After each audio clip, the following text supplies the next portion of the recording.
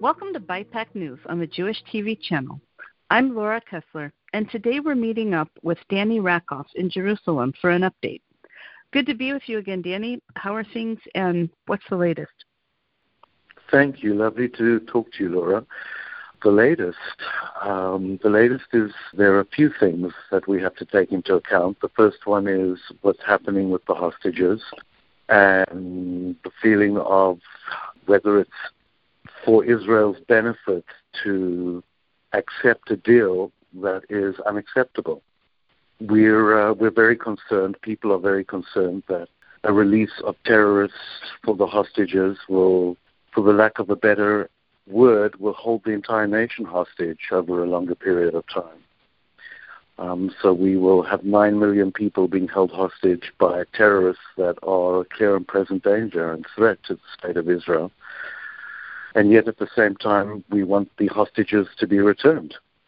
So people are, my feeling is that people are very torn between the security of Israel and at the same long-term security of Israel, and at the same time the desperate need and the absolute support for the families of those who have been taken. That's the main story all the time on the street in Israel. That's what people are most concerned about.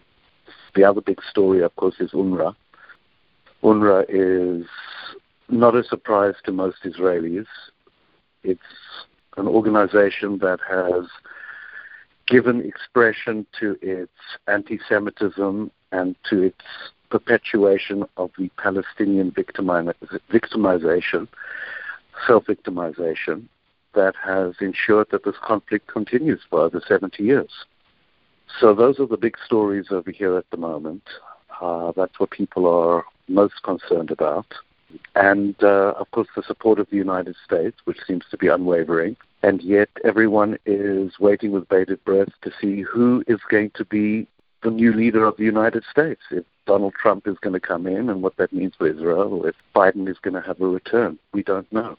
As a South African who made Aliyah, you surely have some very strong feelings on the recent ICJ debacle. Do you want to summarize the situation, what happened, and how Israelis as well as South Africans are reacting to it? Sure. I think that as a South African, as an ex-South African, I'm very embarrassed by the conduct of the African National Congress. But I take into account, as most Jewish South Africans do, and Israelis, the relationship that the African National Congress had with the Palestinian Liberation Organization from the late 60s right through until the late 80s, where South Africa was under an apartheid regime, and that regime had a very close relationship with Israel. Israel and South Africa were known to work on various military and armament projects together. In fact, it wasn't unheard of to have Hebrew spoken on South African military bases in the 70s and the early 80s. So the ANC, the African National Congress, remembers that relationship. I think they're very punishing about it. That's something that needs to be taken into account.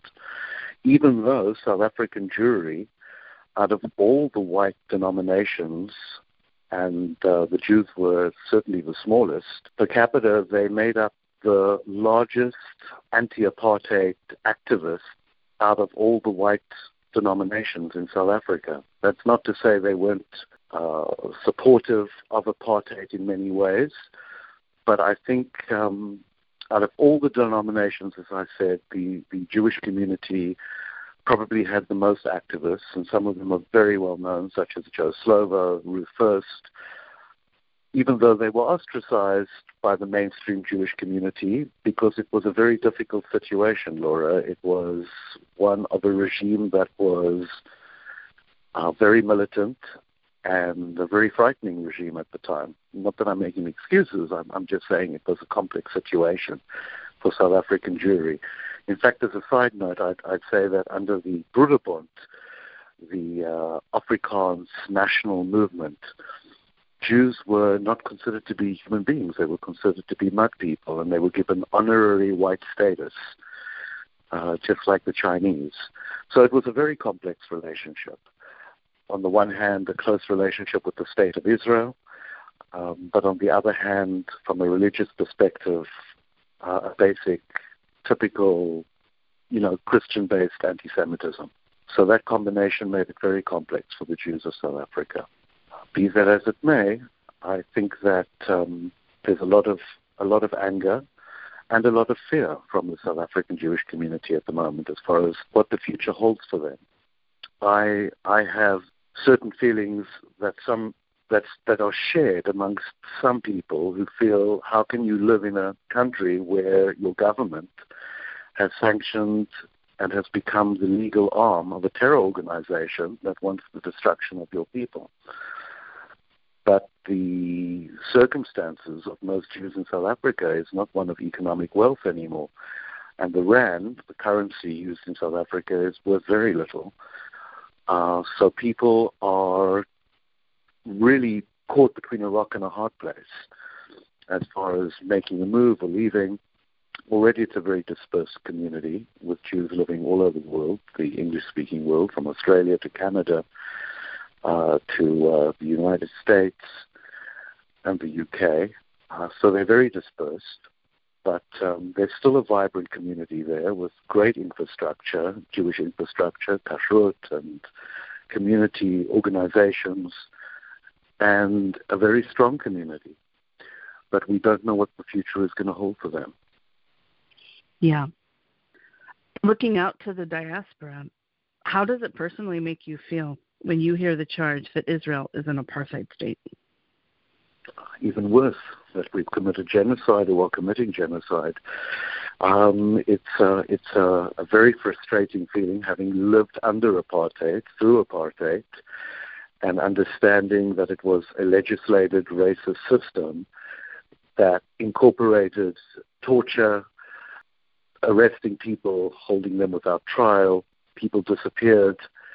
I remember as a child being called boss when I was 8 years old by men in their 60s or 70s and them stepping off the curb so that I had rite of passage. And that wasn't uncommon. It was a terrible, terrible system, a very evil system. However, that is not the case for Israeli Arabs. It's just not the case. Whether you step into a hospital, or I'm not saying anything that more revealing than what people know who've been to Israel and have experienced it themselves. We have a vibrant community of Arab Christians and Arab Muslims, many of whom are very integrated into the society and play crucial roles in the medical world, in the legal fraternity, in the government. And it's an abhorrent lie. It's just an abhorrent lie. Are there issues of racism in Israeli society? Of course, like any society. But they are not legislated, and they are frowned upon by the general public. And it isn't an apartheid state where we live our lives separately and travel on separate forms of transport, or have to use separate public toilets, or get served in different hospitals. I have doctors that are Arab. I have pharmacists that are Arab. I have many relationships that are unavoidable living in Israel, where we live in a democratic society, cheek by jowl. We are living a life of equality with a strong democracy in place. So the lies are outrageous, and unfortunately I feel that most people are not able to come here and see for themselves. But that's the ultimate explanation for what is transpiring here, people actually being on the ground and seeing for themselves and finding out the facts for themselves, not listening to news reports on Al Jazeera. Mm-hmm. Mm-hmm. Recently, El Al Airlines stopped servicing South Africa, and I've heard that was a business decision more than a political one. I know you work in the travel industry. Can you tell us a little bit more about that? Well, I don't know the mindset of the general management of El Al. What I do know is that the flights were more empty than full due to the war, and they've changed. From April, they're going to be not servicing South Africa any longer until further notice. I think from what I'm hearing, South African Jews feel somewhat like they're being punished for the relationship between the two governments, and that they've been cut off from Israel, and they've been inconvenienced by having to use other airlines that they don't feel they wish to give support to as much as they would like to give support to El Al. So I think it was economic, but I think there is certainly a political aspect, and it's understandable because Israel is being maligned, and it's a blood libel as far as the accusation of genocide goes. It's a blood libel. It almost reminds me of the Dreyfus trial. But we'll see where it goes. We'll see where it goes. In the interim, there's more concern for me about South African Jewry and their long-term prospects in that society. And they are a minority, and they're a very vulnerable minority. Already you have Hamas officers inside Cape Town, which is very worrying. And they have been there for some time. Wow. Yeah, so it's not a simple situation. But it is a false accusation, and it's very anger-invoking because it is such a blatant lie. It just takes some very basic investigation to be able to see that if Israel had wanted to genocide the Palestinian people, it could have been done in 48 hours. Right. So we're not very good at genocide here. No, we're not. In the present tense, what bridges are being formed to repair the recent damage between South Africa, the ICJ, and everything else? The relationship between Israel and the present government in South Africa is not, as I'm aware right now, anything that's taking place in the public domain. There might be back channels where people who are not pro the decision of the government and the ANC, members themselves, are speaking to Israel off the record. I'm not aware of what those conversations are. I know that Chief Rabbi Goldstein of South Africa is being very vocal and placing himself in the front line with calling out the ANC government. There's a fortune of corruption there in the government of South Africa, nepotism, corruption, crime, and there's a power struggle taking place for the control of the African National Congress. There's also a power struggle taking place outside of the African National Congress in opposition to them, with lots of tribal...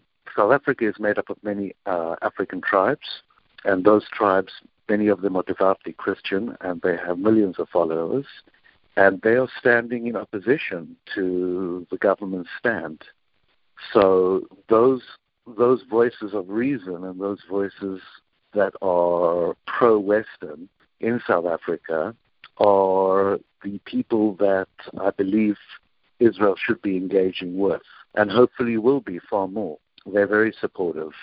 Various tribes and Christian churches in South Africa, but it's obviously a tightrope because you can't have South African Jewry on behalf of Israel alienating themselves entirely and endangering themselves by taking a stance that is completely opposed to the government without repercussions.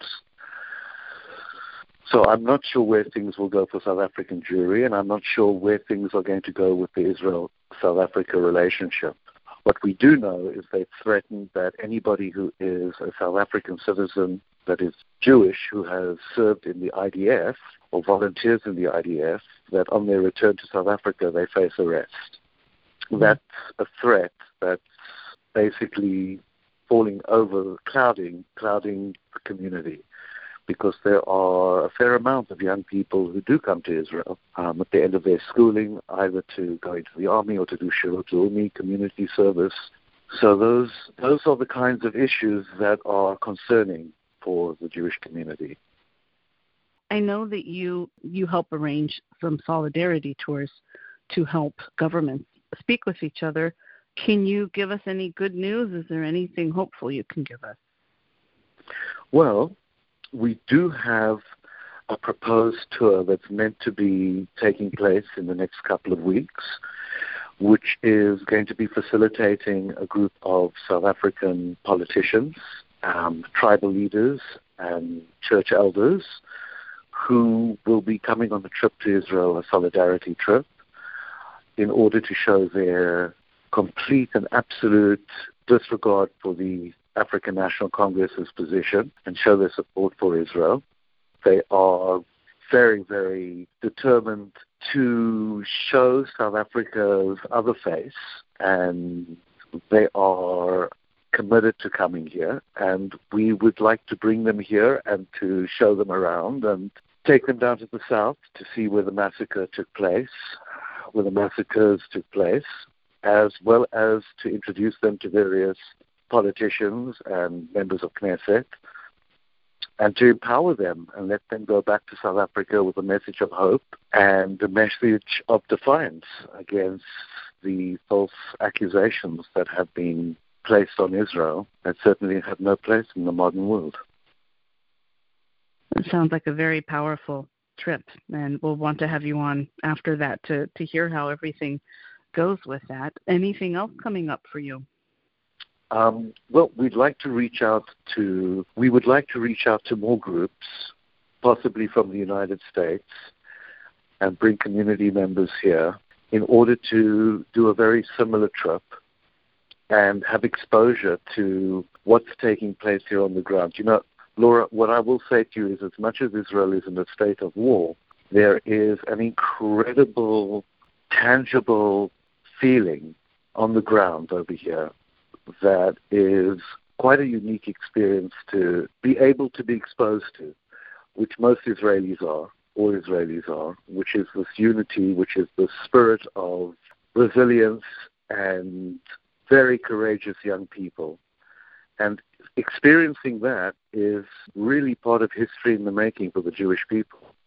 And I just wish I could share that with Jews from around the world so they could feed off it. It's not only that we would benefit from having their support, but it's the benefit they would receive as well from experiencing something so unique in Jewish history.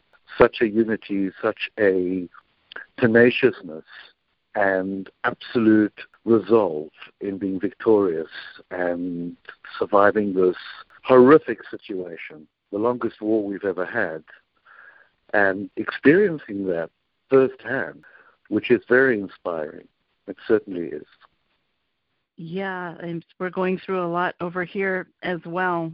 Shane Rosenbaum wrote a really interesting piece about the differences of things. I definitely admire the unity you guys are having, and I would say we're having more unity here as well in different ways, but we're dealing with different challenges. I think in America, I can just speak for where I'm at, you know, you can't take for granted when you go outside that everybody's supporting you. They're not, you know. There's a little bit of paranoia here as to, is somebody that you don't know a Hamas supporter or not. So that's a key difference, I would say. But in general, right, we're very much with you. We're very much with you, and it's good to know you're with us too. Well, that's for sure. That's for sure. I think that the experience, sometimes I say that it's so unfortunate that Hamas was the catalyst for creating such a unifying experience in the Jewish world that is unprecedented for, you know, decades. And we hope to see that bond strengthen, not just through our collective bleeding heart, but through our collective positive love and excitement for what the future holds for the Jewish people. Because history is in the making right now. As terrible as and traumatic as this time period is, things are changing and things are evolving in all aspects of our society here in Israel, and I think around the Jewish world. I think that identity has been, for those that, you know, had needed an awakening, I think that has taken place, where we see that we have far more in common than we have that separates us, whether we're religious or secular or left-wing or right-wing or Ashkenazi or Sephardi or living in Chutz La'aretz or living in Israel. We're the same people, and our unity is critical for our survival and our prosperity, and it seems like that unity is coming to the fore. Well said. Dani Rakoff, thanks for checking in with us. Stay safe, and we'll talk to you soon. Looking forward to it, Laura. Thank you very much. Well, that's it for this BIPACT News update on the Jewish TV channel. Subscribe to our podcast and catch me on Talking Point, where we're about to launch an ongoing series focusing on Jewish PTSD and the mental health crisis that has gone global since October 7th.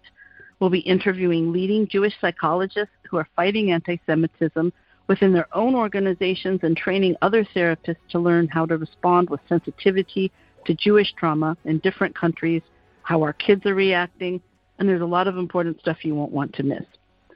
For Jewish TV Channel and BIPACT News, I'm Laura Kessler. See you next time.